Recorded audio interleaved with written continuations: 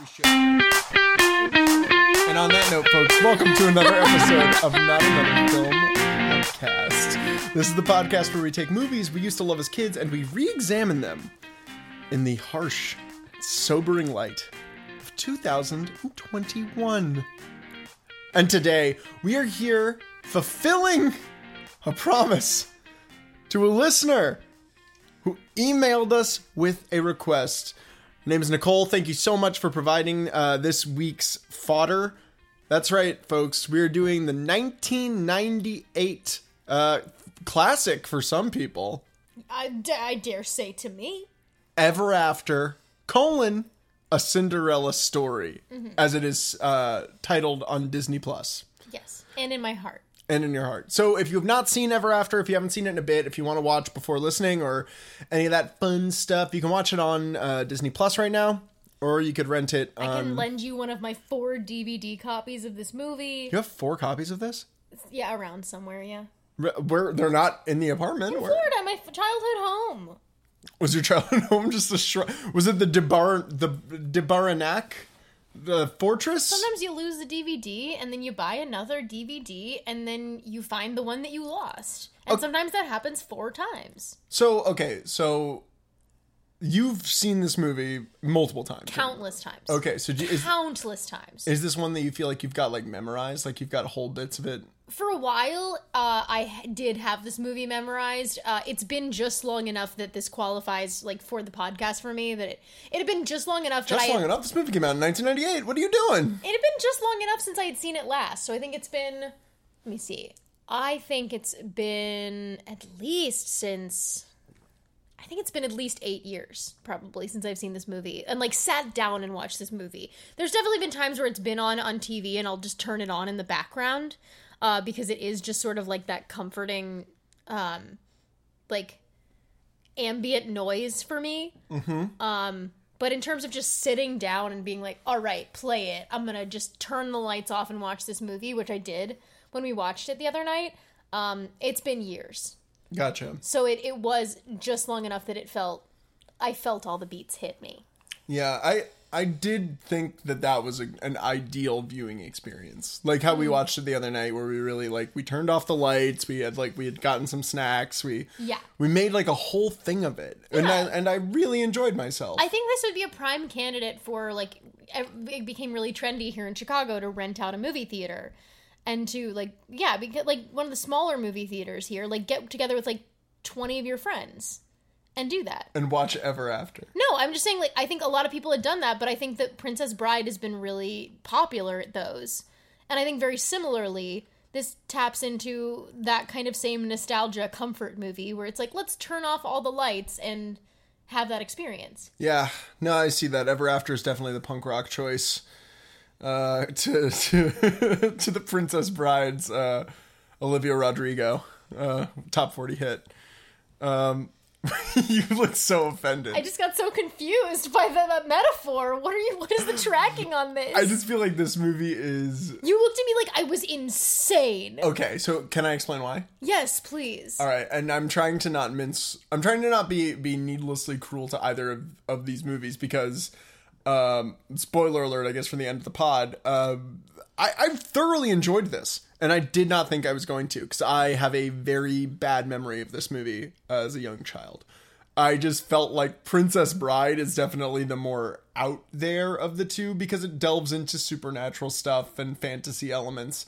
And this movie is a lot more grounded intentionally. I guess I just meant that it felt like that this movie, which feels so much more traditional in every way, is the, like, off-kilter choice, was just funny to me. No, purely because I think Princess Bride, like, in the, like, because they have similar tones and kind of similar nesting doll structures where you're talking to the grandfather's talking to the Brothers Grimm. Yeah. Yeah. And similar, I would say just, like, visual language. Like, it's a very, like, storybook visuals. And, like, similar scores that, like, in the head-to-head of movie history, like, Princess Bride has won. Yeah, spoiler alert. And so I was just saying, like, I think the classic choice is to go for something like Princess Bride that everyone watches, like, 3 times a year, to go see it in the movie theaters. And then if you want a movie where it's been longer since you've seen it and it's kind of left your brain, I think sometimes going to see these movies is great in movie theaters when they re-release, but also like sometimes I'm like, I've seen this movie a million times. It's not that different. Sure. And I want a movie that I have a like a strong emotional nostalgic connection to, but one that I don't watch constantly. So if I'm looking to scratch that itch with like a movie like Princess Bride, but not one that I watch every like 3 months like Princess Bride, I'm gonna go to Ever After. Before you'd go to like Dragonheart. Yeah. 100%. So are you saying that are you right now on the podcast declaring you are done with The Princess Bride? No. You'll never watch it again. Absolutely not. I literally just said I watch it every like 2 to 3 months.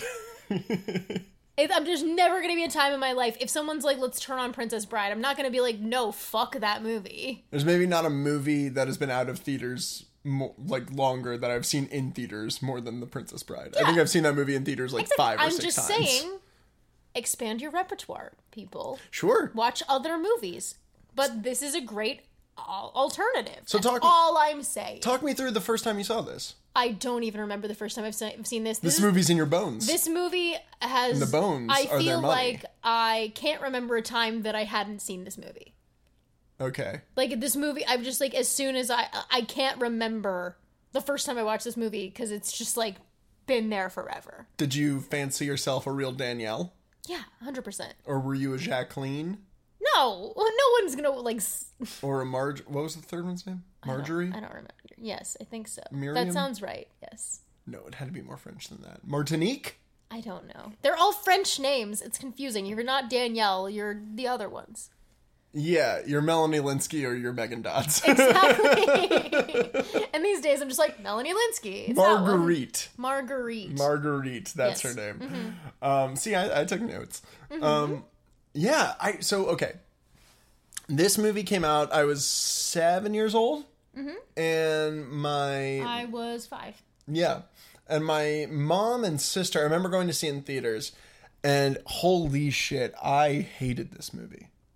I have had a grudge against this movie until 2 days ago. I remember, and I had a grudge against me. You for hating this movie. That makes sense. I would hate me too. This movie, like, that's not fair. It was a lot of needless hate being thrown at this movie, when in reality what it was, and we've discussed this on the pod before, so this is not new to anyone unless you decided to jump in on Ever After, a Cinderella story.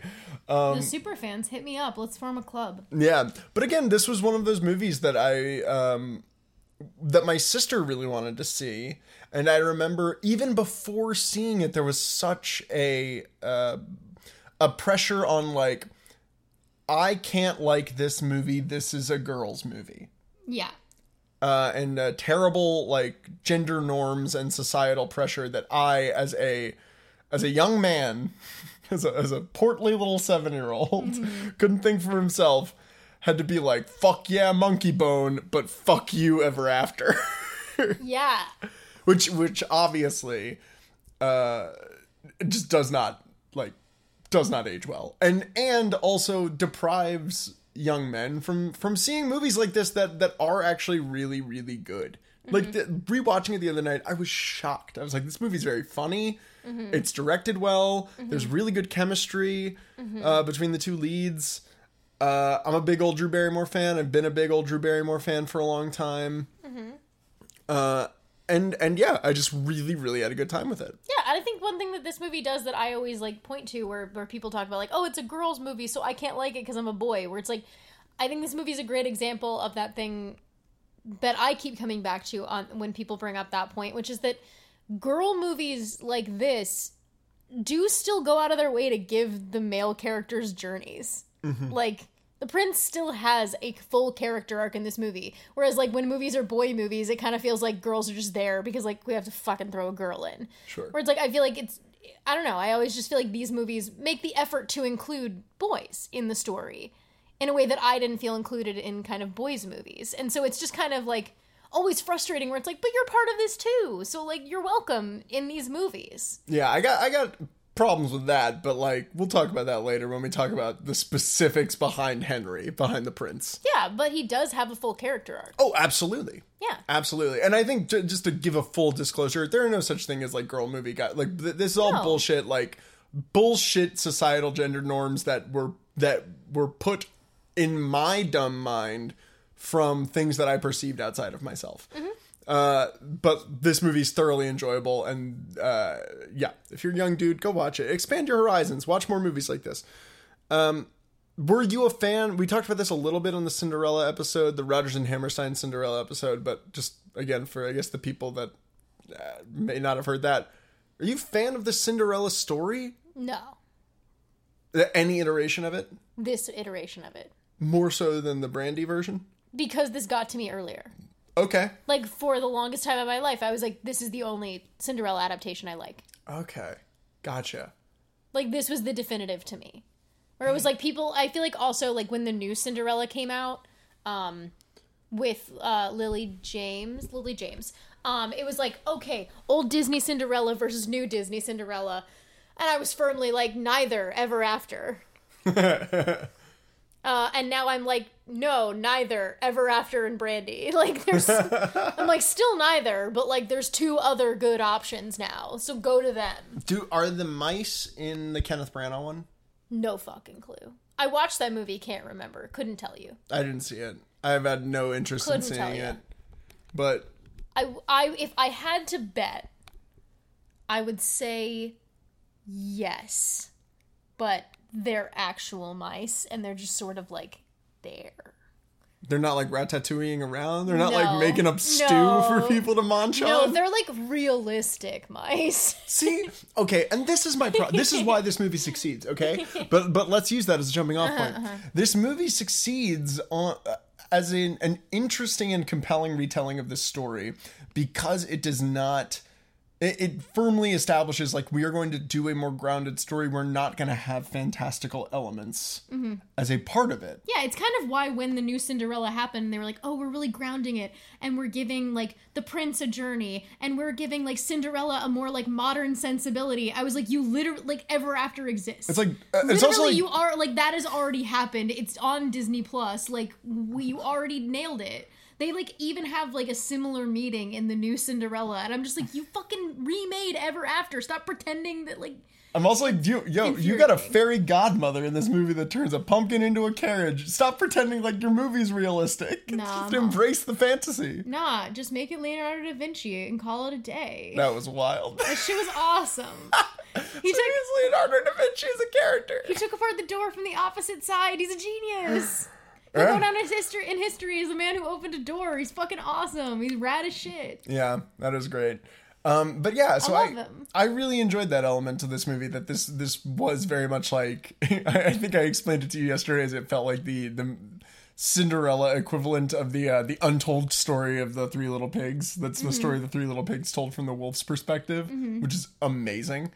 Because it tries to really ground the story of Cinderella in a nesting story where you get this old lady who's got the gem of the ocean around her neck, and the Brothers Grimm are coming to say what up.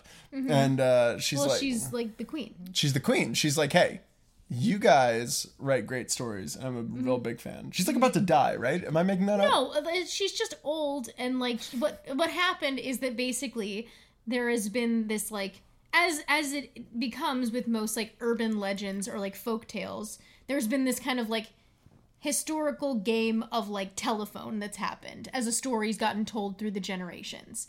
And it has gotten diluted down to the Cinderella story that the Brothers Grimm have written. And so she's saying, like, I have the original story, like, oral storytelling tradition. Because it was my family, it was my, like, ancestor, and I'm going to tell you how it actually happened. And, and none of the fantastical elements are there, but this is what happened, just, like, people. Yeah. Like, it's in the romance of just everyday people. Yeah. And so the Brothers Grimm, who have no lines in this movie. As they shouldn't. By men. We don't need more men having lines. Bye. Also, fun fact, Brothers Grimm not played by Heath Ledger and Matt Damon. I wish. But alas. From future podcast movie on this podcast. I swear to God, if you like The Brothers Grimm more than you like Ever After, I'm never speaking to you again. Big fan of Terry Gilliam. Same. His movies, not his politics. It's they're telling the story. Oh wait, we should probably go into who fucking wrote and directed this movie. Go for it, please. Right. You know all the knowledge. This movie's... You know the knowledge. I'm an intellectual. I know the knowledge. So this movie was directed by a gentleman by the name of Andy Tennant. We live in a Twilight world, baby. Tennant. Who went on to direct... So this was like one of his first major movies. But then, holy shit, man. This is a rogues gallery of movies that we need to do on this podcast. Ooh. Sweet Home Alabama. Oh boy. Hitch. Oh. Fool's Gold. Ooh. And 7 episodes of The Kaminsky Method. Oh.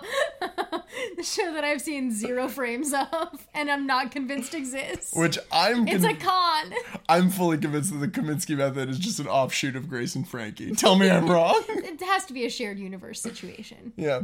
And then it was co-written by Andy Tennant and Rick Parks, who I'm assuming came in and did the polish up on the script after the original draft, which was written by Susanna Grant, who, holy crap, her career began writing the 1995 animated Disney film Pocahontas.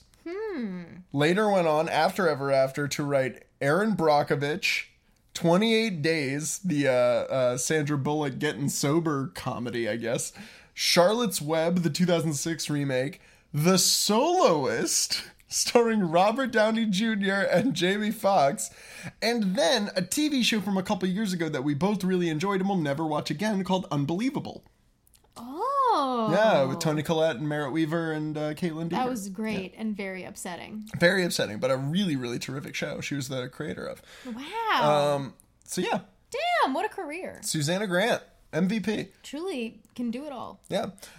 So now, like we said, we are in this nesting doll structure. The Grand Dame is telling the story to the Brothers Grimm. Can't believe the Brothers Grimm were in this fucking movie. I just like to imagine the Brothers Grimm were like called there. They were like, I have no clue. Are we being executed right now? Because we wrote some like heresy and like the gingerbread man story or something. Instead, it's just this old biddy that's like, you think you know my life story, bitch? Let me tell you my real life story. Okay, so it starts out with my great-great-great-great-grandmother. Her name is Danielle. I call her Danny. Danny lives at this big old house in the woods with her father. And what's her dad like? Talk to me about her dad. Her dad is fucking awesome. Cool. He's in this movie for 3 minutes. Tell me how he's awesome. He's great. He loves his daughter so much. He does. He's a really good dad. does. He's definitely like my daughter's first. He has a new wife, but he's obviously raised her. Holy shit. He alone. does some of the most cold-blooded shit in like 2 minutes. I understand it. So he has to travel a lot, but he always comes back and he brings Danielle books. What's his job? We don't know. He's like a noble of some kind, I guess. He's got to have a title. He's got to have a title. It's very unclear because obviously the stepmother would not have married him unless he had a title, but then Danielle does not have a title. So it is unclear whether that title passes to his wife and then Danielle is not given a title. I think that might be what happens, is that it was his title and not her mother's title. Is it a patriarchal lineage thing where it's like it would have passed to his son if he had a son, but since he had a girl, it doesn't? Possibly, yes. I'm not trying to make a joke. And then it would depend on her to marry well. Like she would have to marry well, and she would have to be like, the family would have to take care of her and make sure that she marries well. But obviously, her stepmother is not doing that, or it's a situation. Again, I would have to do research, and I'm not educated enough to know this. Either that, or like her dad is of nobility, but her mom was a commoner, and therefore like that dilutes her status. So she's a mudblood, is what you're saying. I would never use that term. Well, I apologize. But so her dad must have some sort of title. Listeners, let us know about French aristocracy. Does anybody know about 15th century French sociopolitics? But the bottom line is her dad is obviously wealthy. He has married this another woman who has a title, and brought her home with her 2 daughters. It's Cinderella, you get it. But her dad is big on her being educated and like forward thinking, and gives her a copy of Utopia. Yeah, obviously loves her very, very much. Has raised her by himself, and he's awesome.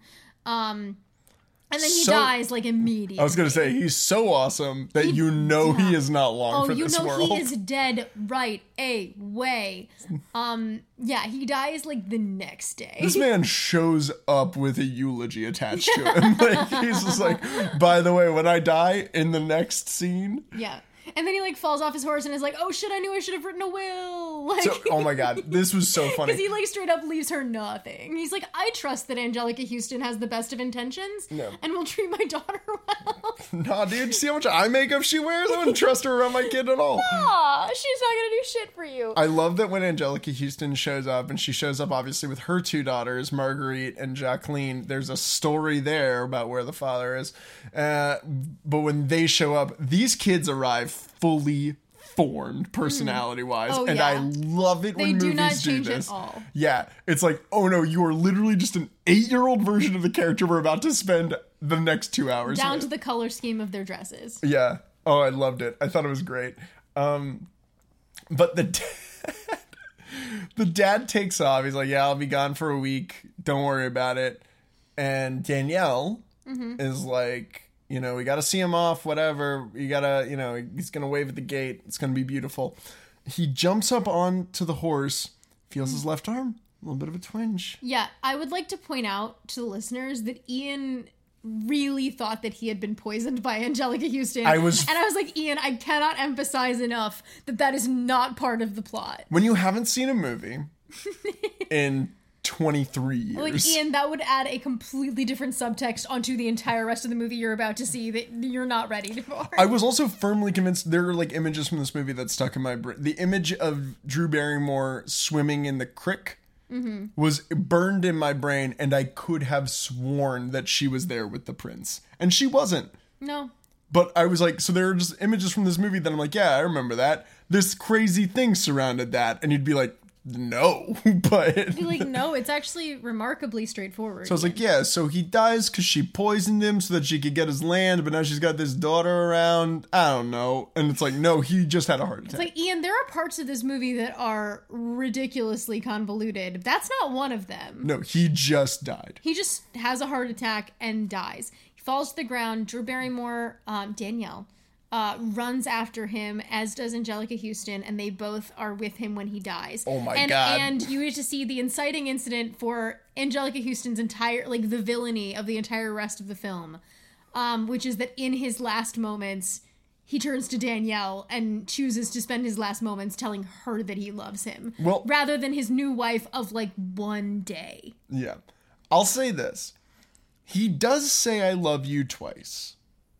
But he says it kind of to the air. Mm-hmm. And then he just zeroes in on Danielle and he goes, I love you. Yeah. So, I don't know. If you had enough breath to say I love you twice, you could have done like, love you, I love you. And like, left her to think about like, what's the difference between ya and you? Is that just like a... Yeah, but also like, she's his... I don't know. She's his daughter. So I think that like, that takes precedence. I'm saying it generally. It's a thing of like, I'm saying it generally, and then nope, you're my daughter. I need to look into your eyes. If I can only look into one person's eyes and tell them that I love them before I die, it's gonna be my daughter. Fat lot of good that did. He just cursed his daughter to years of servitude. Yeah, little did he know that is truly the worst thing you could have done. Sorry, turns out you married a Monstar. Like, yeah, no, I really don't know how you missed all those red flags, but that's just a Cinderella issue. No, it's a total mensch move on his part. Like, it's a great move. Like, it's a really heartwarming move. He's a good dad beginning to truly end. Yeah. Except for the fact that he did not leave a will. Well, because he was poisoned. So he wasn't aware he was going to die. He was poisoned by mortality. Aren't we all? He was poisoned by capitalism. He had to get to work. Aren't we all just poisoned by the earth slowly over time in this bitch of a life? Sick payback. It's called The Happening. Anyway, so cut forward 10 years. 10 years. She's 18 now, so it's cool to think she's hot. That's the Disney rule. It's Disney law. You establish early on your character is 8 years old so that you could say 10 years later, and all of the weird late 20-year-olds like us that are watching this movie can go, all right. Then go chill. It's not like the guy who like Ray Scott, Doug Ray Scott, who plays Henry, who shows up looking like a 45-year-old man. And it's just like Drew Barrymore has just. I'll allow it. I think he looks 30s. He's got the hair of a fucking 18-year-old. His hair is luscious. You want to know who was in the running for this role? Oh, I would love to. I teased you with this the other night. Okay, this is the prince. We're talking about the prince. We're talking about the prince, Ian Henry. teased me, and I was like, I need to know. I need to know who else was in the running, because I know nothing about like the trivia of this movie. 1998, 2 actors apparently turned this movie down. Okay. One of them Yes. is well established by you around this time period as one of the most good-looking people to ever be on screen. What? Who? Ian. There are many good-looking men. Ian. Well, Tell me. how often do you summer in 1950s Italy with your girlfriend Gwyneth Paltrow? What? Yeah. I'm sorry. This could have been played by Jude Law. It's supposed to be Jude Law. By 90s Jude Law? Pre-Dickie Jude Law. Oh my Imagine. god. Oh my god.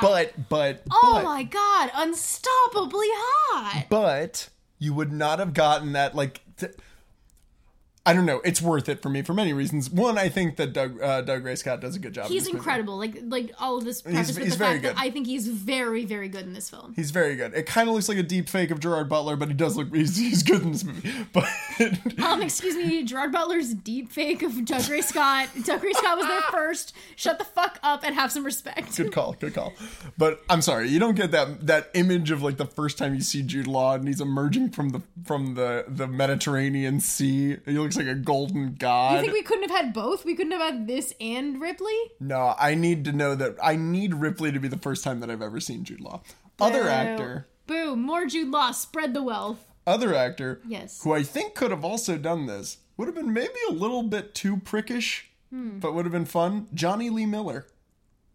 Interesting. I think that would have been very good. I think it would have been great. I think all 3 of those castings are really incredible castings. Yeah. That's one of the first times on this show that we've ever like listed multiple people, and all of them I've gone yep, and yep. Well, and this movie was, I mean, it was sold as a Drew Barrymore vehicle. That was how it got made. Because at this point in time, Drew Barrymore was huge.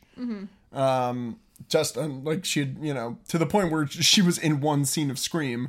Oh, by the way, welcome to the Not Another Film Podcast Hall of Fame, Drew Barrymore. Nice. Welcome. Love you, girl. We'll get to Charlie's Angels soon. We will. Full throttle. But Maybe a little less nice on that one. from you. Not a big Tom Green fan, are you? No, I'm all about Lucy Liu. She's my fave on that movie. Anyway, yeah, sold as a Drew Barrymore vehicle for Danielle, and is apparently the favorite movie that she's ever made. Oh, good for her. Yeah. We also have Angelica Houston, obviously, as the stepmother. Legend. Truly a Do you want legend. to just dive in on Angelica Houston right now? She's fantastic. She is like one-liners left and right. She is like... She's unreal. She's so good. Her presence is incredible. She is like... The comedic beats are all incredibly hit. And she's bringing some really nice depth to the character in some of these latter scenes that I think were really well done. And like, in no way is it this like easy, like tragic backstory. Now I completely understand her and her actions are justifiable. Like, no, she's still a bad person. She's still definitely a bad person, but it's a more interesting type of bad person. It's always that thing where like, you talk about villains where it's like, I don't ever need to like think that they're right, but I do need to understand where they're coming from. Sure. You know? Where it's like, it doesn't in any way justify it, but I do appreciate at least like acknowledging their point of view and why they've come to this point, why they've become the person that they are. Absolutely. And I think this movie does it right. Once that's happened, like once those first 5 minutes are done, boom, stone cold monster for the rest of this movie. She has like some moments of, there's like a quiet moment with her and Danielle towards the end of the movie where it seems almost like there's going to be a moment of connection, and then she cannot let herself reach out to another person. Oh, is this when the prince catfishes her? At the very end? No. There's just like a very quiet moment at like around the 2/3 mark. And there, yeah, it's one of those like nice moments of like, you can see the pathway and like the arm being extended by Danielle of like, maybe we can like sort of come to at least like a stasis, and there can be some level of like us being okay. And you can see her see the choice and choose to not become a better person. Like, I think there is something interesting in allowing your villain a moment where they could get off the train. Sure. There's a moment where you can get off the train. You can say, I've taken this too far. I'm going to do the bare minimum. And she doesn't take it. And I think that that's very important given how, like, kind of, like, matter-of-fact the punishment for her is at the end of the movie. It establishes that Danielle is a good person and that she's given her an out, and she didn't take it. Mm-hmm. That is her choice. So her fate is in her hands. Yeah, I got big problems with the ending, with her fate in this movie. Really? You think she should have died?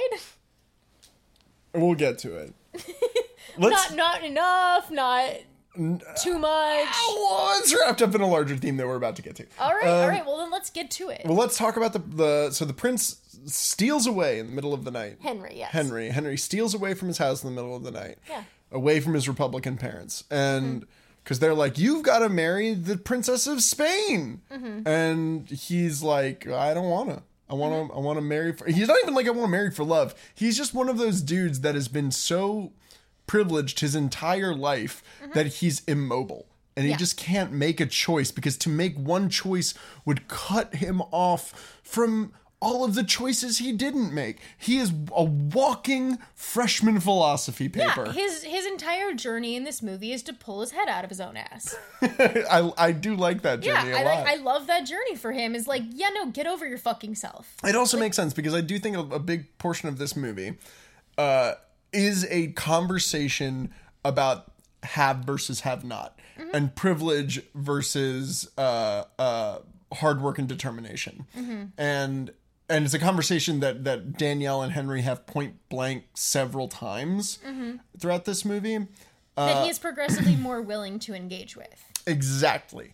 And I almost think, again, that those conversations, for me, that those conversations are so well done and well written and well acted and directed, and ground this Cinderella movie in such a way that when we get to some of the Cinderella plot machinations later on in the movie, it does, like, those moments don't sell quite as well for me. Like, my big problems with this movie come in the third act. Almost all of them. And it all has to do with a big problem that I have with the story of Cinderella. I wonder if I can guess it. What is it? Is it that she's a passive protagonist? No. Interesting. No, not at all. I have a problem with every time I have seen Cinderella in any capacity, including the Brandy one, which I'm on record as loving, that the climax of this movie the climax of any Cinderella story I've ever seen happens at the ball at midnight. Everything else after that feels like the longest denouement of any story, where I know where it's going and it just never feels interesting to me. That's why I like it in the Brandy version, because at least I'm getting Bernadette Peters shenanigans. But in this one, it's fine, but the prince backslides so far when he finds out that Danielle is a commoner and that she's not this Comtesse. Delancre. Yeah, Delancre, thank you. That it just kind of goes like, I know that he's going to get over it and he's going to marry her and it's going to be fine. But I'm looking at my watch and I'm like, we have 30 minutes of getting to a station that I know we're getting to. Yeah, I mean, I think that is an issue with every retelling of any type of, like, legend or folktale or anything like that. Well, and I agree. And I'm prefacing it with, like, I know that this is a made-up problem. And it's a problem that there are a lot of people who don't have that problem with other stories. And there are certain stories that I don't have that problem with. I have seen Romeo and Juliet 100 times, 100 different ways. I know where that story's going. And yet, I have a really fun time wondering, oh, how are they gonna do, you know, the Banished scene? How are they going to do Juliet, like, wondering if she should take the poison or not, or, you know, the... But for some reason in the story of Cinderella, that denouement of, like, what happens with the slipper and the search for the real Cinderella, and, like, and the prince realizing, you know, in this version, oh, I've got to change my ways to be worthy of someone like Danielle. Like, I just never find it that interesting. And the conversations that they're having at this point in the movie, when they meet, she's like chucks apples at him when they first meet. They have a real meet cute, these two. That I'm just kind of like, but you already both seemed so much smart, specifically him. He seemed so much at least smarter and more willing to be challenged for the first hour and a half of this movie, that the way he's written in the last half hour is just like, you're just like boringly stupid. But that was just me. That's just me. I disagree. Okay. Cool. Disagree. I'm trying to think of where to start. I disagree because I think, and I know that you know, this is all down to like personal levels of interest and investment in the story. And it could also be like that, you know, that initial stage of like Romeo and Juliet is something that's more personal to you than the story of Cinderella, as well as me. But I do think that there is something about this movie that is unique with these like fairy tales for the time, in that it is going through all the beats, but it is shifting some interesting fundamental like foundational stuff about the story. Because I mean, like you said, like there is a climax at the ball at midnight. But that climax is always like, oh, the time is over, I have to run away. Whereas here, the climax is like, that is the time she needs to be there. She has been there, and that he is the one that drives her away. She is not running away. She is coming there of her own volition, and he is the one that pushes her away. And like, I do think there is something that, like, in the 90s, especially about a movie like this that was very subversive about the fact that we're going to do the ending.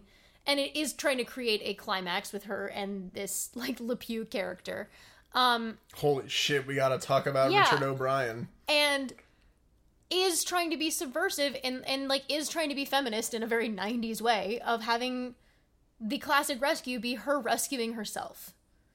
Which, okay. Which in the moment is, like, especially in the 90s, was a very big deal. And was a very big deal to me as a young girl looking at a fairy tale. And seeing one of these kind of, like, earlier versions of, like, a classic fairy tale where the big deal is, like, I think the moment where, like, the bandits come and she saves him by pulling the move of, like, you can take anything you can carry and throwing him over her shoulder. And, like... Apparently a historically accurate story. Yeah, oh, that's one of the few things I know about, like, the trivia of this movie, is that that's historically accurate. And then the climax of the movie, technically, I know that it feels like the Cinderella story is the running away and the rest is denouement, but they have created this second climax in setting up all of this where he is realizing where she is. He is realizing that there's a ticking clock. He is realizing, like, there is a chase scene of him going to rescue her and then arriving at, like, the wrong place and realizing, like, she has to do it herself.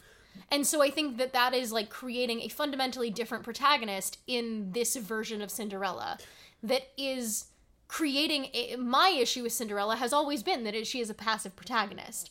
And I think that is an attempt to take this character and to give her that inner strength and to give her that propulsion and that and to have her create her own journey, that, like, whether he shows up or not at the end, she's gonna be fine because she did it herself. It's not up to him. They are on parallel journeys, but her journey is not dependent on anything he does. And I really like that. And I buy the backsliding from him all because, like, that stuff that she called him out on earlier in the movie. As, like, yeah, no, you care right now because I'm telling you should care about this guy because I'm talking about all this inequality and how this guy didn't do anything wrong. But you didn't look at anyone else up there. You're still self-centered, and you're still, in that moment, thinking more about your own particular betrayal of my having lied to you than thinking about any other people outside of yourself. And that his climax is getting over that within himself. And I think there is something, too, in a character journey, having one last big backslide before you can truly get over yourself and come to a point of growth. Sure. And that part of growth is reckoning with your own personal failures and when you let yourself down from not growing in the moment that you needed to. So I think that, like, I buy all of that and I really like it. So that's my refutation of, let me into college. of Ian disliking all those things and me saying they're good, actually. So I want to address a couple things that you said in there. Please. Because I agree with you. I think the thing that makes this movie work more than almost any other version of Cinderella I've seen is the fact that she is an active protagonist.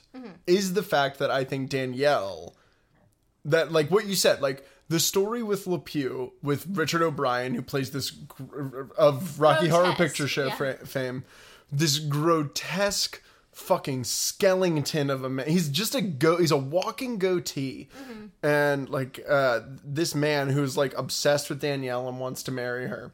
And at the end she does not want to marry her. He wants to like enslave her. It's wild. It is, and like he wants to dominate over. It's a whole thing.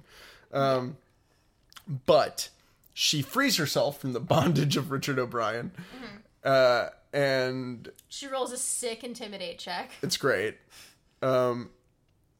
And eventually, and while this is happening, the prince has realized he's made a big bonehead mistake and he's got to go save her. But oopsie daisy, she doesn't need to be saved because she did it herself. I love that stuff. That stuff is great. And I do think for 1998 is like, you don't see this. Like, we had not seen something like this, really.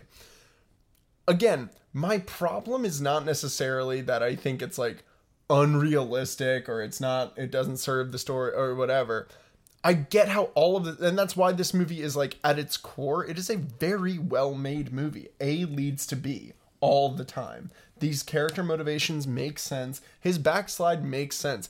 I just find that type of backslide and the way in which it was happening, you could spin it in a positive light and call it traditional. That you see a character like that backslide in that way where, he's like, nope, you're a commoner and I don't associate with commoners because I'm a rich man and blah, blah, blah. There was just watching it, I was just kind of like, this feels like it lacks some of the nuance that I've been seeing, and maybe that's the point. I don't think it lacks nuance, though. I'm specifically talking about his reaction and reasoning there. But his reaction, I think it's like, it is text versus subtext. What he is saying there is not the reason that he's reacting that way. What he is saying, like, there is like, oh, because you're a commoner, don't talk to me that way. But the subtext is, I got lied to, I'm embarrassed. And therefore, like, that's all that matters, is my particular ego. I get that. Again, I just find that at this point, maybe in 1998, and I'm not giving it, looking at it from the perspective of someone in 2021 who's seen a bunch of movies like this, I'm just like, cool, I've seen this done this way in a bunch of other movies before. Maybe not Cinderella movies. But I'm just like, okay, cool. What next? Let's get this party going. See, and I feel like I've seen the version of this story where it's like, we can't be together because of our class differences. Where it's like, I appreciate that this is much more about his feelings about that, about inequality and about responsibility, the responsibility that comes with privilege, and his mishandling of that privilege in that moment, and like that his entire journey. Again, I think what's interesting about their two journeys is that yes, there is a romance between the two of them, but ultimately they are on their own separate journeys that just kind of converge at a few times. And so, like, for me, I don't think that moment is this like classic paint by numbers, like, we can't be together because like class differences. I think it is like a culminating event of It's more personal. Yeah, it is personal. And so like, I do think that there is something to be said for like, I will always prefer a narrative that is about like internal conflict that is externalized for us because it is a like film medium. I do think there is something to, like, I don't know, I just feel like I've seen so many versions where it's all about external circumstances of why characters can't be together, which I think is the classic Cinderella story and is like the like more traditional version that you're talking about.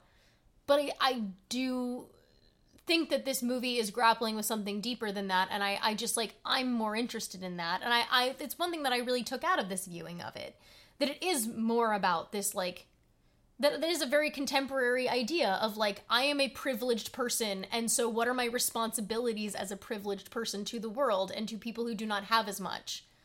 And like, do I only care about like less privileged people who are in front of me?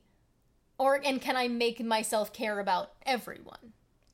And like, can I accept that as part of my identity? Is that responsibility?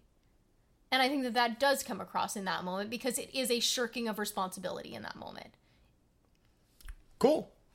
No, but I everything you're saying I agree with. Yeah. Yeah. I at that point in the Cinderella story, I can smell the ending, and I'm just waiting for the ending. Okay. And instead I was looking at it and I'm like, we've got 30 minutes left. Jesus Christ. Okay, I didn't feel that way. No, and that's fine. That's ultimately where it is. I think what you're saying is absolutely right, though. I think that's the thing that I think makes this movie a lot, like, age very well, I think, is the fact that it does feel so relevant to that conversation about privilege that we are in the midst of in this country, finally.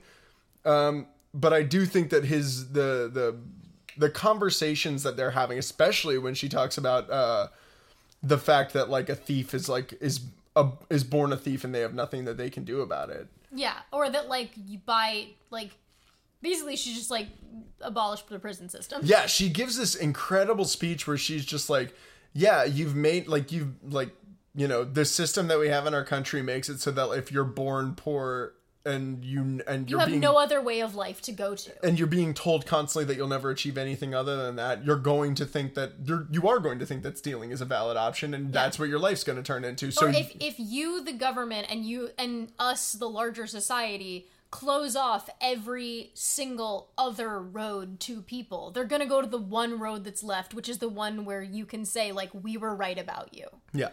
So I think those conversations happening in a 1998 Cinderella movie are fucking awesome.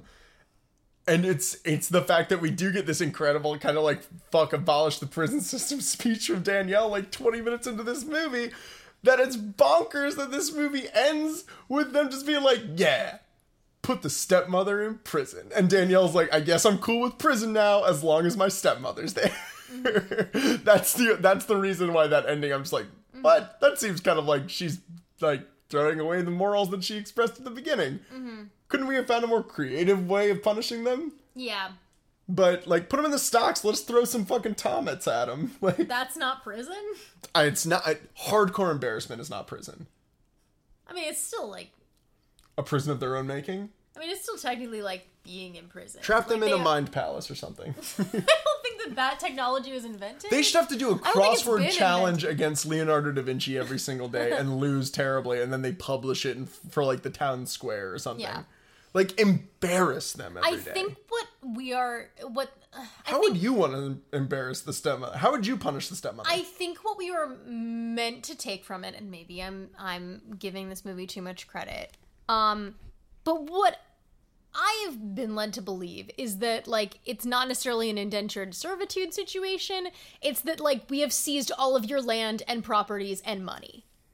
And just, like, we're gonna make you poor. Like, we're gonna take your money away. If you have insane privilege and insane wealth, and you use that to abuse people that work for you, and people who are under your care, you don't get to have that privilege anymore. Which I kind of think should ideally be the situation. Oh. Where it's like, you don't get to be, like, I do think it's like, yeah, no, if you fucking, like abuse your workers, you don't get to be a billionaire anymore. Like, hashtag guillotine. No, sure. But, like, and so, like, that undercurrent of it, I do really enjoy. I just, like, think for 1998, there's really no, like, subtle, like, way to do it. We're in the end game. We gotta, like, show this shorthand somehow. So, like, yeah, I get it. So, like, we do have to literalize, like, oh, and I do think there is something really good symbolically about, like, I gave you a chance. Is like, so what you did to me, I'm not gonna, like, do anything worse to you than you did to me. So it's, like, purely karmically, like, this is what you deserve. Yeah, it's like, I'm not gonna kill you, I'm not gonna throw you in prison, but I am gonna make you poor and give you no resources, and you're gonna have to, like, be, like, I think there's something too, just like, if you're gonna fucking mistreat your McDonald's workers, you're gonna have to fucking work like for minimum wage for a bit and live off of that and see how you fucking like it, undercover boss bitch. Like, fuck you. Jesus. Like, I think it's just like, yeah, no, fuck you. If you like look down on all these service workers, you should have to be a fucking service worker. 100%. Fuck you. Like, Fuck you. So I think there is something to that of like, have some fucking respect for the people who have been working for you forever. No, I agree. I just don't think... Redistribute their wealth to all the people who have been working the land all this time and let them own the house. I just think it ends in a place where, for me, I guess, it still felt like that lifestyle was treated at the end like a punchline rather than a moment where they could learn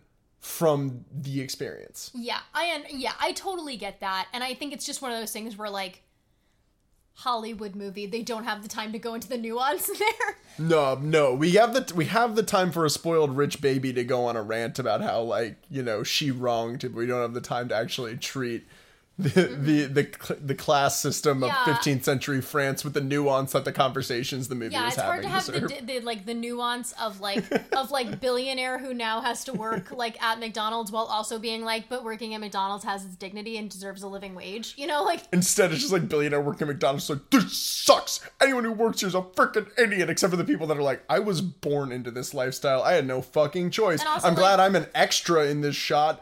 Bye. Yeah, but it's also like, but we also deserve a living wage, so like, fuck you. So it's like, the laundry workers should unionize. Like, I just think they should. Yeah, they should. Or splash around in that purple water. Yeah. But seems fun. I always thought that water, I was like, I wonder if that tastes like grape.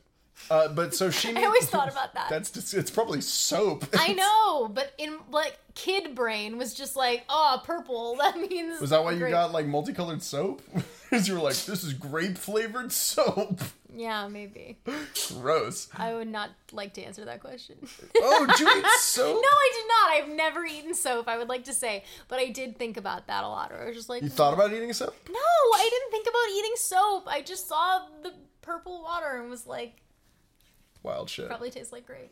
It seems like fun. I don't know. So Henry and Danielle go on this. They have all of these great conversations. We've spoiled like the whole movie. Yeah, but we're going out of order. I want to talk.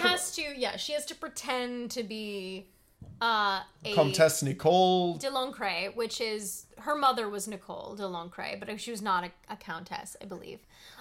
Because one of the servants in the building has been basically sold to pay off the debts of the stepmother. Yeah, who is like living this insane lifestyle, but like secretly selling all of their shit, selling all of Danielle's father's wealth off to like maintain their lifestyle, but then pretending that it has been stolen. So that she can punish the servants. Yeah, and pretending that the servants are stealing it because, like, she just wants to keep up appearances. Honestly, not a bad racket. That shit is fucked up. It's evil genius level shit. That is legit fucked up. Yeah, she's not a good person. So Danielle is basically going to save one of the servants from being shipped off to the Americas in, like, indentured servitude. Honestly, dude, from 2021, you avoided it. Like, my God.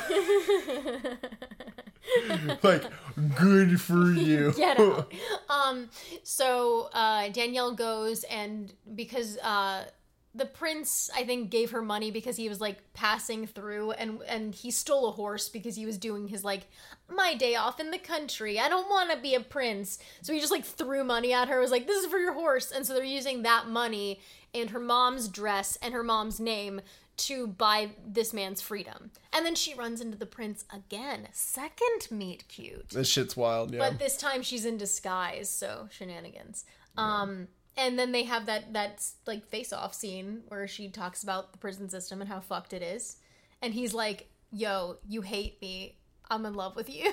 Yeah, pretty much. He's like, legit, like, step on me. He's like, everything in my life has been easy except for you, so I guess I love you now. He's like, you're being mean to me? Fuck yes, come back here. What is your name? I need a wife in 2 days, and you seem like the perfect candidate. Oh yeah, because at this point... You have so much disdain for me, and that is ridiculously high. At this point, the Burger King of France has told his son, like, if you don't have to marry... He is dressed like the Burger King, oh my God. He's like... Look here, son, you don't have to marry the Princess of Spain.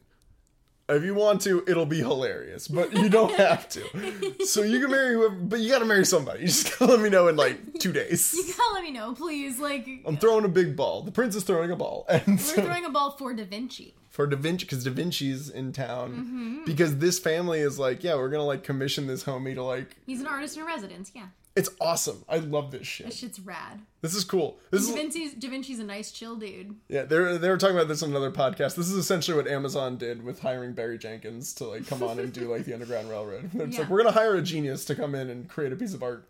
Good for them. Just so we can slap our name on it. Fuck you, Jeff Bezos. Fuck you. But I just feel like I need to take a second to say fuck off. Anyway, but yeah, so they're having their whole falling in love shenanigans. Let's talk a little bit about the step siblings. Yes. So we've got Marguerite, who's played by Megan Dodd, who's just been like kind of a low-key that person for like... I feel like she's played like the evil stepsister and everything, and I can't tell if it's her or another actress that looks exactly like her. Yes. It's like this type of British actress works so much. She's incredible. She's great. She was in this other great movie that it's probably not great, but it's a movie I want to do on this podcast called Bait, that Jamie Foxx was in like the year 2000. She was in a really good movie a couple of years ago called Juliet Naked with Ethan Hawke and Rose Byrne. She's currently one of the leads on For All Mankind. So, you know, good for her. Good for her. Next we get, and then the pièce de résistance. We got Jacqueline, played by Melanie Linsky. Love her. She's awesome. Love her. She's such a wonderful I love actress. her little B-plot romance. She's great. And she's not perfect. Like, she still is definitely complicit. But she gets better. She also learns to, like, take an active role when you see, like, injustice happening. And that's her arc. Even she gets her little arc, and she's rewarded by that with love in the end. Yeah. Like, she starts complicit and then sees that things are wrong and backslides and, like, lets bad things happen to Danielle. But then in the end is like, enough is enough. Like, this isn't right. And, you know, I'm proud of her. I'm really proud of her at the end of this movie. Yeah, she's fantastic. She's, trying to remember what the name of the first She gets a sick one-liner against her mom. Oh my god. She just, like, has a lot of, like, great shit constantly in this film. Yeah. She wears a horse hat to the masquerade, and then her like little, a G. Her little love interest is also wearing a horse head, and then they neigh at each other over the snack table. And honestly, it's a mood. I love them. Yeah, she's one of the co-leads in Heavenly Creatures, the Peter Jackson film from 1994. She's also one of the main voices on Over the Garden Wall. Yeah, she plays Beatrice in Over the Garden Wall. She's so great in that. She's incredible. Yeah, a bunch of other shit on here. But I really like her subplot. She's also just an actress that I always love to see whenever she's on. She's just very, very fun. She has a really, really great couple scenes in the last season of Wet Hot American Summer, the 10 years later, where her storyline is just so stupid and hilarious. I love it. But yeah, so we've got those two, and they flesh out this world nicely. Do you want to talk about Da Vinci at all? Da Vinci's amazing. Yeah. He's basically just like your cool uncle. He's the fairy godmother. Yeah, he's the fairy godmother in this movie. He gets her ready for the dance after the stepmother and Marguerite are like, "Look, we know that you are the Comtesse Nicole de Larroquette. De Longcret. We know that you're Nicole John Larroquette, and we're gonna lock you in a room." Yeah. And meanwhile, the servants of this house are like, "We don't know how to unlock a door. We never learned.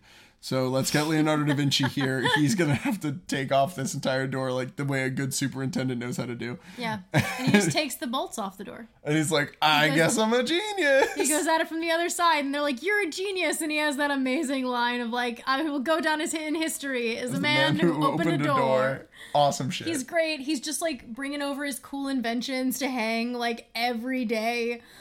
He's basically just there and he makes friends with them. I like that basically the fairy godmother character in this version of the story functions as like a foil and as someone to talk to for the Cinderella figure and for the prince. And for the prince. Yeah. And for Henry.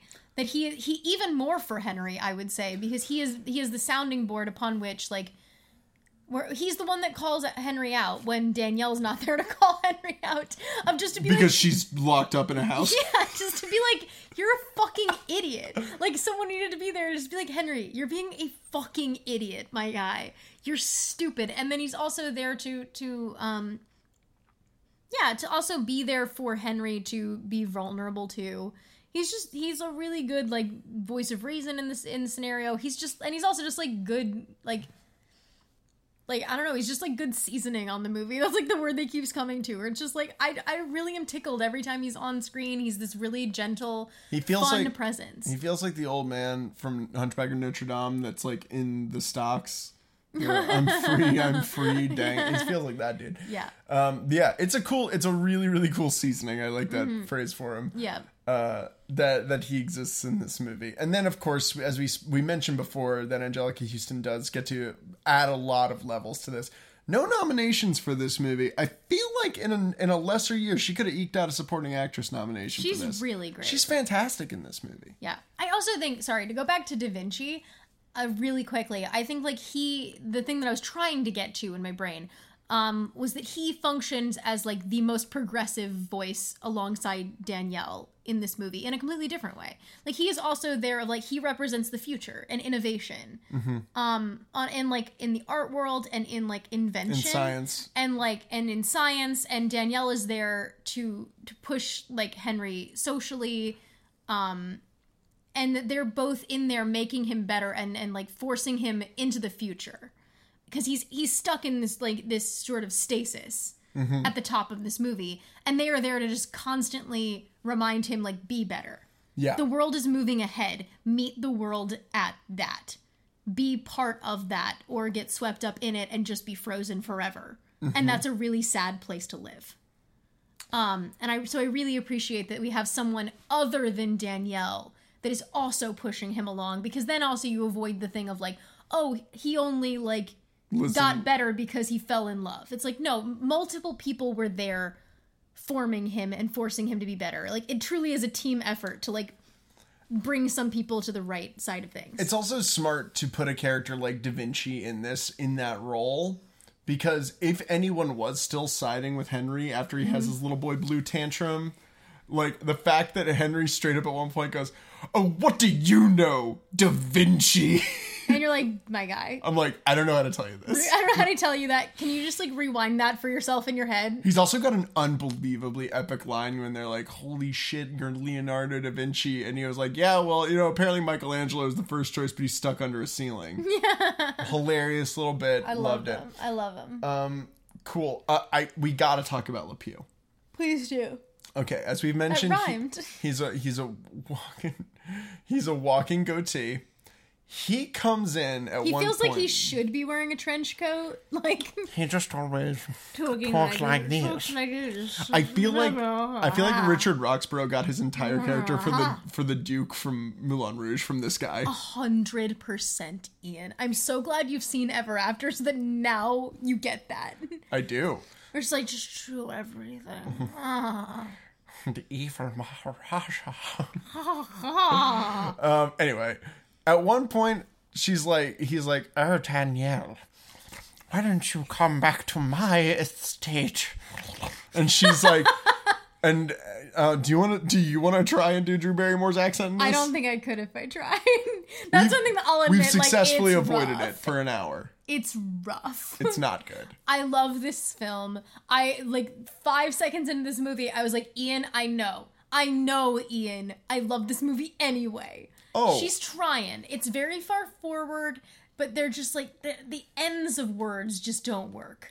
She'll be really good for like 2/3 of the word, and then the last third, you're like, nope, you were almost there. Well, and when she's impassionedly Yeah. like, talking to them and yelling at people Yeah. at the end of this movie, you're just like, nah, you're from California. Yeah. But it's like, it's just like, again, it is the California, I think, that holds her back from it. Oh, yeah. It still has that little, like, no. Well, Yeah, are we talking Le because- Pew now? Yeah, see? I'm from France, see? Yeah, see? He also, at one point, is like, "I'm twice your age, and I'm very well endowed." And you're like, this is a kid's movie. This guy's like, look, I'm 36. I got a huge schlong. Why wouldn't you want to fuck me? It's a weird move for 16 pounds soaking wet Le Pew. Like it is a very dark turn that this movie takes. Like another Le Pew recently, this guy should be canceled immediately. He will not. This character will also not be in Space Jam 2. He is a predator. Yeah, it's not good. Yeah, it gets very dark there at the end. The other big thing, like one of the funniest moves that this movie pulls, because like we said at the end, Le Pew buys Danielle. He's like, look, I'll buy back all of the riches that the stepmother has gotten rid of, and I'll erase your debt, but you got to give me Danielle because I'm so weirdly obsessed with her. Danielle frees herself from Le Pew by threatening him with a sword, being like, I'm going to cut your balls off. Again, and that intimidate check. She rolls a nat 20 intimidate check. It's pretty rad. Gets him away, and then she's like, the prince and Danielle get back together like that, very quickly. And then we get the stepmother and the stepdaughters being invited to the palace. Yes. For something special. And Yeah, they're like, we skipped a bunch of stuff in the middle, but you get it. it's Cinderella. And they're like, oh shit. I will circle back around for that dress, but you were saying. Oh, go for it. I just want to get to this moment because I think it's hilarious. Where they catfish the stepmother. And they pull her there, and she's like, well, you know, are you going to marry my daughter? And he's already in his, like, full-on crown. They turn around. Danielle's there, also in a crown. And he's like, that's my wife. and this is where she punishes her to a life of servitude, because apparently that's a punishment now and not a noble profession that she was championing. Again, earlier. I think they just take all their money away, and that's the only job that they can get. Well, the funniest thing that this movie does is it prioritizes humiliating the stepmother over showing us the wedding, which I think is like, if you, my note just said, if you need to know where the priorities of this movie lie, it's like, it's more important for this stepmother who has been so evil to get her comeuppance. It's more important than seeing the two main characters get married. I do think I actually kind of like it. Oh, I love it. I actually really love it. Because I really do think it should, like, specifically what you just said that you wrote down, the priorities of the movie. I think that it's like, it would feel to me redundant to see them get married, because the important part of their relationship thus far has not necessarily been the romance. It has been them seeing each other as equals, as partners. Yeah. And I think that so much more important in that is the forgiveness of the previous scene. Can you imagine? Forgiveness. I thought that all the time. The Hamilton song. Great. Do you want to talk about that dress? Yeah, 1 second. I just think I think that the important scene is the scene of forgiveness and is of the reconciliation and them coming together as equals. And then them presenting in court as equals, I think, is also important. Is that the important part is not that they're in love. That's kind of like a given. I think, because also that's the thing, is like, even when at the ball, when she appears and she is revealed to have lied to him, the issue is not in that moment that they don't love each other. The issue is that she lied. Yeah. And the issue is that he doesn't see her as an equal in that moment, and he has trouble getting over his pride. And like, that's already been done. We don't need to see like that they love each other again. We know they do. What we need to see is that now they're operating as equals, and that he's deferring to her even. Yeah. That like, in that moment, he's like, you don't need to talk to me. Talk to my wife. She's the one that holds all the power in this situation. And that he's like totally chill with that. That was hilarious. I want to talk about just like a few things, because I just want to say, like, I love the dress at the ball. Oh, with the wings? Yes, Oh, and it's also beautiful. like, and also like all of the makeup, She looks great. the glitter. It's beautiful. I also want to talk about the scene where they all, just really quickly touch on my favorite scene in the movie, which is where they all get robbed, and then it's the scene where it's the where basically they get robbed by a band of bandits. Yeah.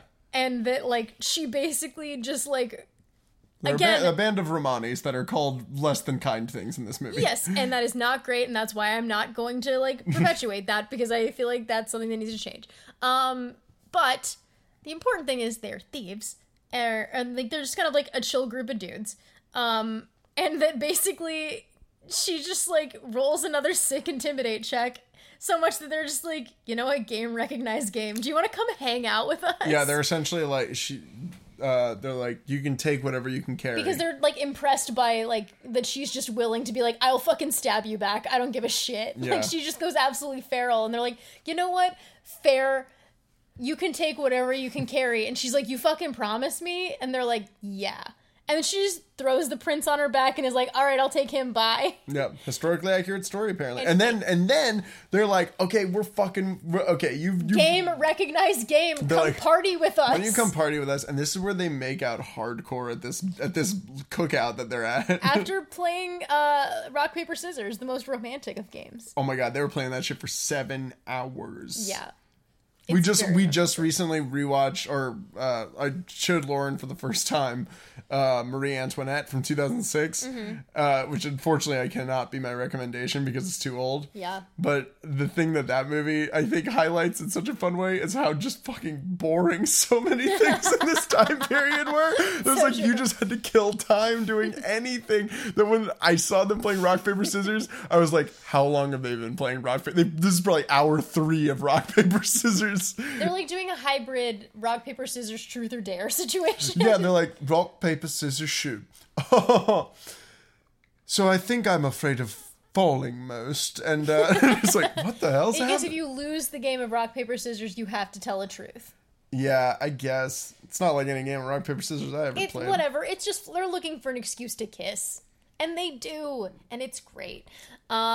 We gotta talk about the scene where he almost gets married to the Princess of Spain. Oh my god. This is the funniest scene in this Maybe movie. my favorite scene. And I keep saying every scene, I'm like, that's my favorite scene. But I really do appreciate... Okay, so Henry is, after he kind of forsakes her at the... Where he's like, no, I want to marry somebody who's like me now. And I'm a big baby. My name Henry. and Leonardo da Vinci's like, you're a fucking bitch. He's like, fuck you, Leonardo da Vinci. Nobody's gonna remember you.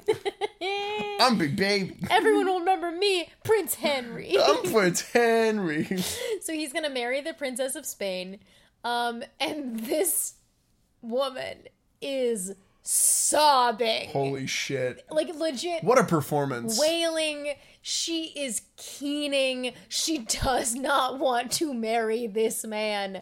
She's miserable every step of the way. And like truly the vocal technique, it is like high-pitched squeaks, it is low wails, it is like staccato, legato. She is truly traveling the entire spectrum of the human experience in one person. To the extent that Henry's just like, you know what? You're right. This is fucked up. We shouldn't do this. The actress's name is Ursula Jones. Good for her. She's wonderful. fucking awesome. And yeah, Henry's just like, this is fucking stupid. We both obviously don't want to do this. Do you want to fucking go? And she runs back to her, like, the Spanish dude that she loves, who's also weeping, and they get a happy ending too. That was her dad. Was it? No. That was her dad and her mom. No, that was not her dad. Her dad and her mom are the king and queen, and they were on the opposite side of the room. No, I don't think that's right. That's not true. That's the guy that she's in love with. Lauren, I watched this movie one time for the first time in 23 years. I get who is who. Her parents are the ones that are fighting after she runs off, and the king and queen of France are like, wouldn't want to be those two, am I right? Whoppers on me. She literally starts kissing that man. Yeah, and it's her dad, and it's weird. That is not her dad! Should we go into some triv? Yeah, I would love some triv. So I could not find a ton of extra trivia aside from the moments that we already pointed out that were a lot of painstaking effort was put by Susanna Grant to ground this movie in as much historical accuracy as possible. So there are a lot of historically accurate stories throughout history that made this up. The painting of Da Vinci's that kind of like nests this story is obviously not based on Drew Barrymore's character, but apparently, That's not Drew Barrymore. well, but was apparently the inspiration for Cinderella.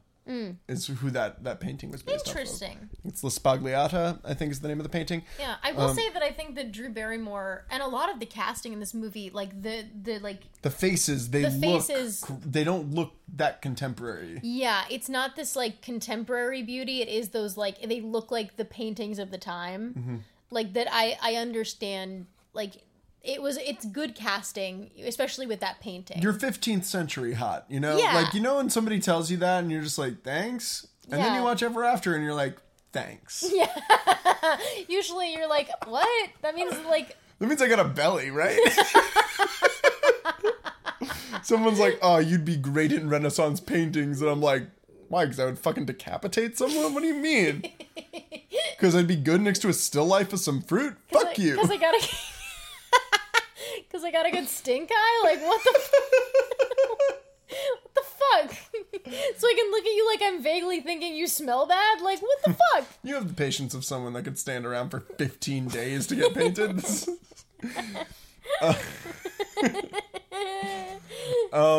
Yeah, that was pretty much all I could find. Rotten Tomatoes rating, any idea? Oh man, I have no clue on older movies that are like not because I don't know. Like I feel like also this could have like 12 reviews 'cause on it's Rotten like, Tomatoes. Well, but also it's like, do you think this movie was critically well received? I think it was. I would say maybe. Oh god, I'm gonna be so embarrassed if it's like really low. I'm gonna say like probably like 60s, 70s. 91% on Rotten Tomatoes. So pleasantly surprised. Certified fresh. Oh, so pleasantly Roger surprised. Ebert, 3 stars. Yep. Good reviews all around. All right, Raj. Budget, you want to guess? Okay. Oh god, 90s.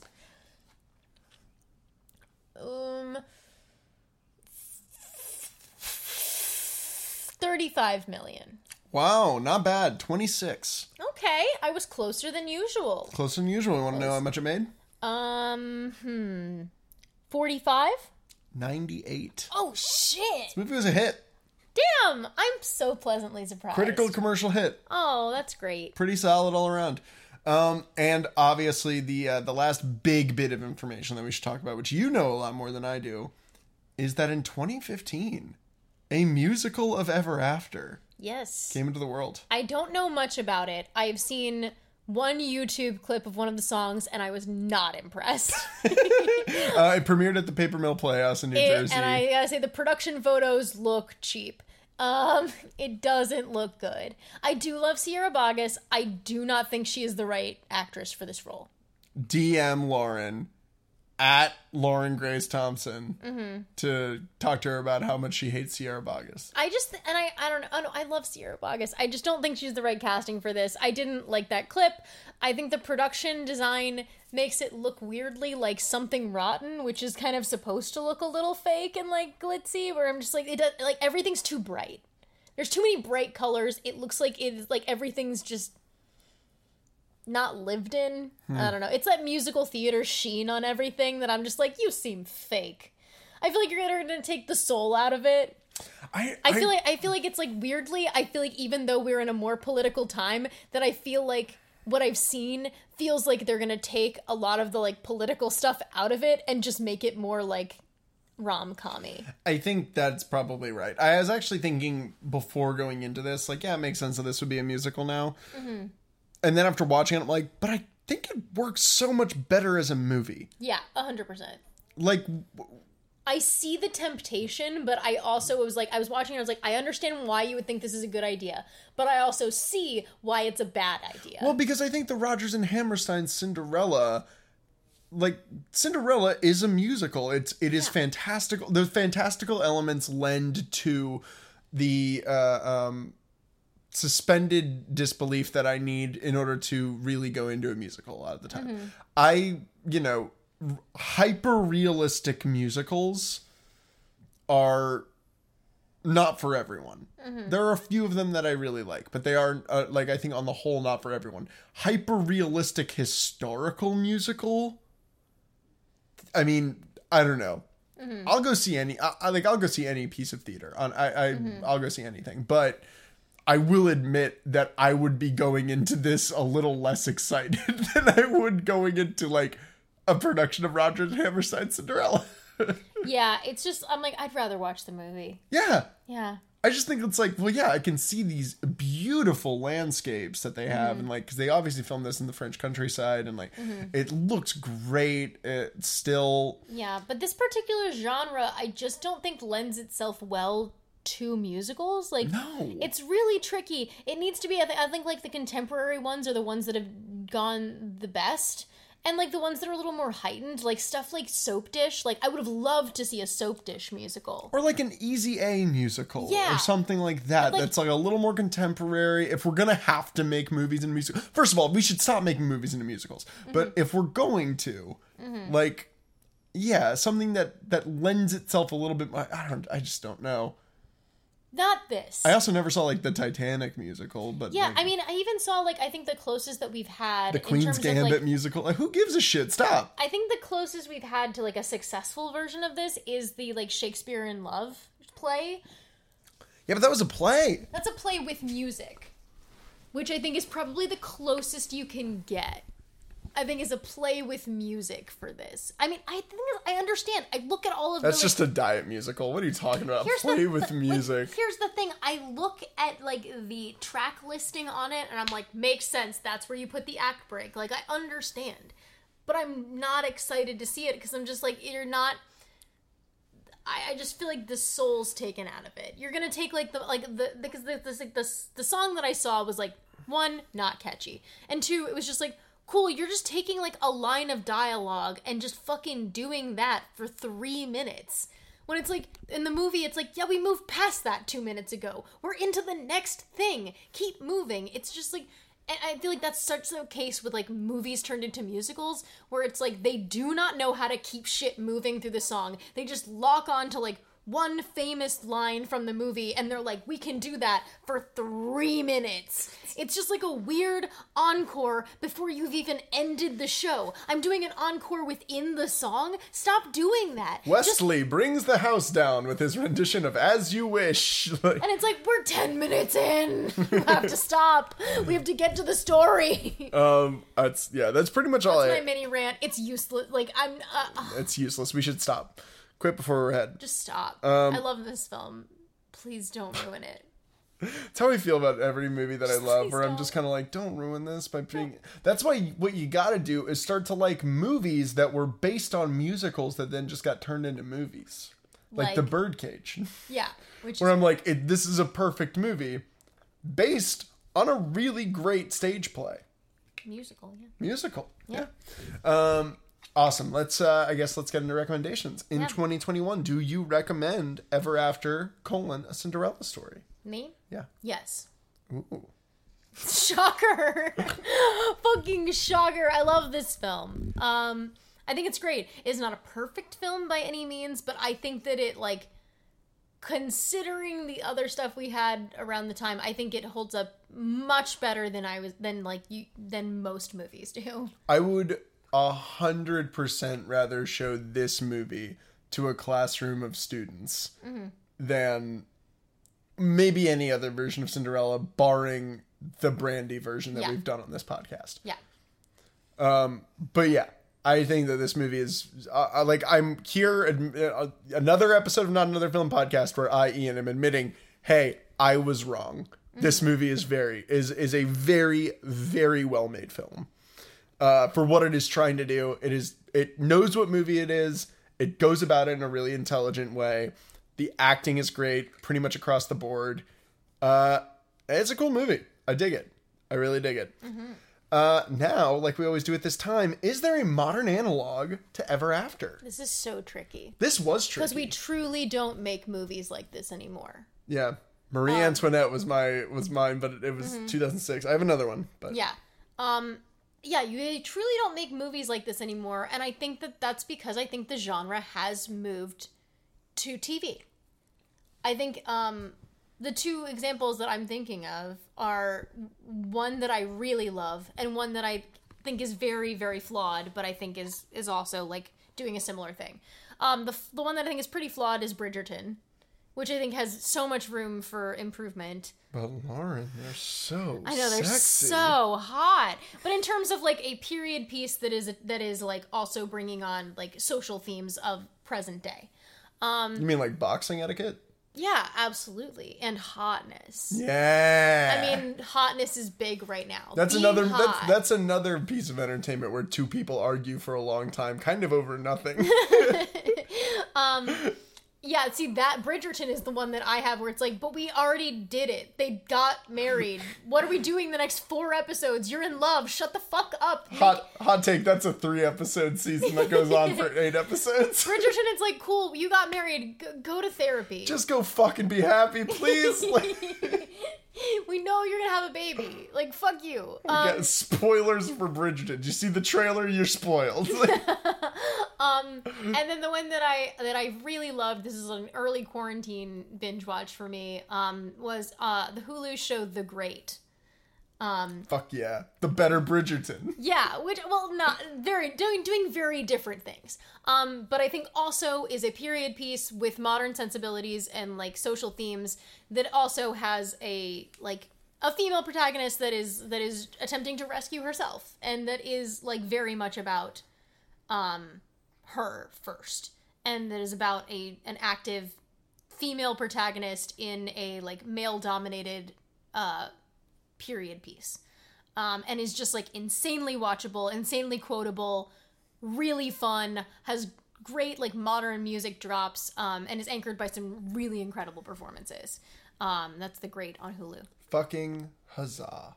Huzzah! I love The Great. It is so good. Mine, I don't remember if I've recommended this or not, but again, I'm just going to shout it out from the rooftops because if you haven't seen it, you need to. Another literary adaptation in the last couple of years, Little Women. Yeah! Hey, folks, have you heard of the novel Little Women? Mm-hmm. Have you heard of the patron saint of cinema, Greta Gerwig, mm-hmm. one of my personal heroes, mm-hmm. who has made 2 of my favorite movies ever, 2017's Lady Bird and 2019's Little Women. Again, finding new life in a piece of literature that has been adapted countless times. Mm-hmm. It's incredibly difficult.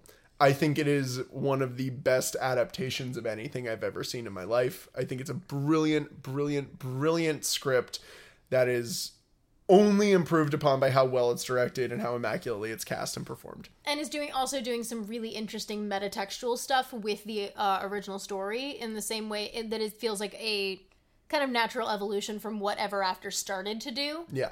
In a really, really, really cool way. I want to throw in just like one bonus recommendation for another literary adaptation that I really loved, Personal History of David Copperfield. Yeah. Which I also think is a really, really cool twist on the original, with just an incredible cast of characters and actors, and it's just like incredibly beautiful and fun to look at. Totally. Filled with really funny performances and just like clips along really beautifully, and it's just like a really solid hang. Yeah. And features my #1 crush in the world, Dev Patel. Holy shit, man. And my boy, Ben Whishaw. Paddington Bear himself, giving a legendary performance. Playing a right scoundrel. Yeah. Awesome. Lauren, talk to us about Act 3 of The Vanishing Act. The Vanishing Act, our scripted show, is coming back in June. What? Next month. We're very excited. We've just heard some of the final cuts of the episodes that are coming, and we are very excited. We're in the tail end of our season, so basically everything is payoff at this point, and we've just been really excited for this stuff to come. I'll just be here already. You can listen to all the first 8 episodes anywhere that you get podcasts. Where you're listening to podcasts right now, just go and download The Vanishing Act. Yeah, you can binge listen to it. It's a completely different thing than this, but has a lot of the people who've guested on this show. We should have a trailer out for the 3rd act maybe in the next couple days, depending on when you're listening to this. Maybe it's already out. But if this episode's been out longer than a week, it's there. Go listen to it. You can check us out on vanishingpod.com or at vanishingpod on all social medias. Yes. I want to thank Nicole once again for recommending us do this movie. Thank you very much. You reintroduced a movie into my life that I did not appreciate the first time I saw it, and I very much do appreciate it now. And happy birthday. Happy birthday!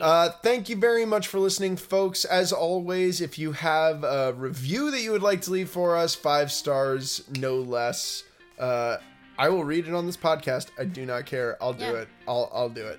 I will. He will. He has no shame. Yeah, not so QAnon conspiracies aside, I will read whatever you post. Please check us out at Not Another Film Podcast on Instagram, at Film Another on Twitter. You can send us an email at notanotherfilmpodcast@gmail.com if you have recommendations for movies that you would like us to do on this podcast. And please, as always, even though we are all hopefully getting vaccinated, please remember to be safe, wear masks if you can, and wash those dirty little fingies so that we can all hug each other and be in person again soon. Love you all. Bye. Bye.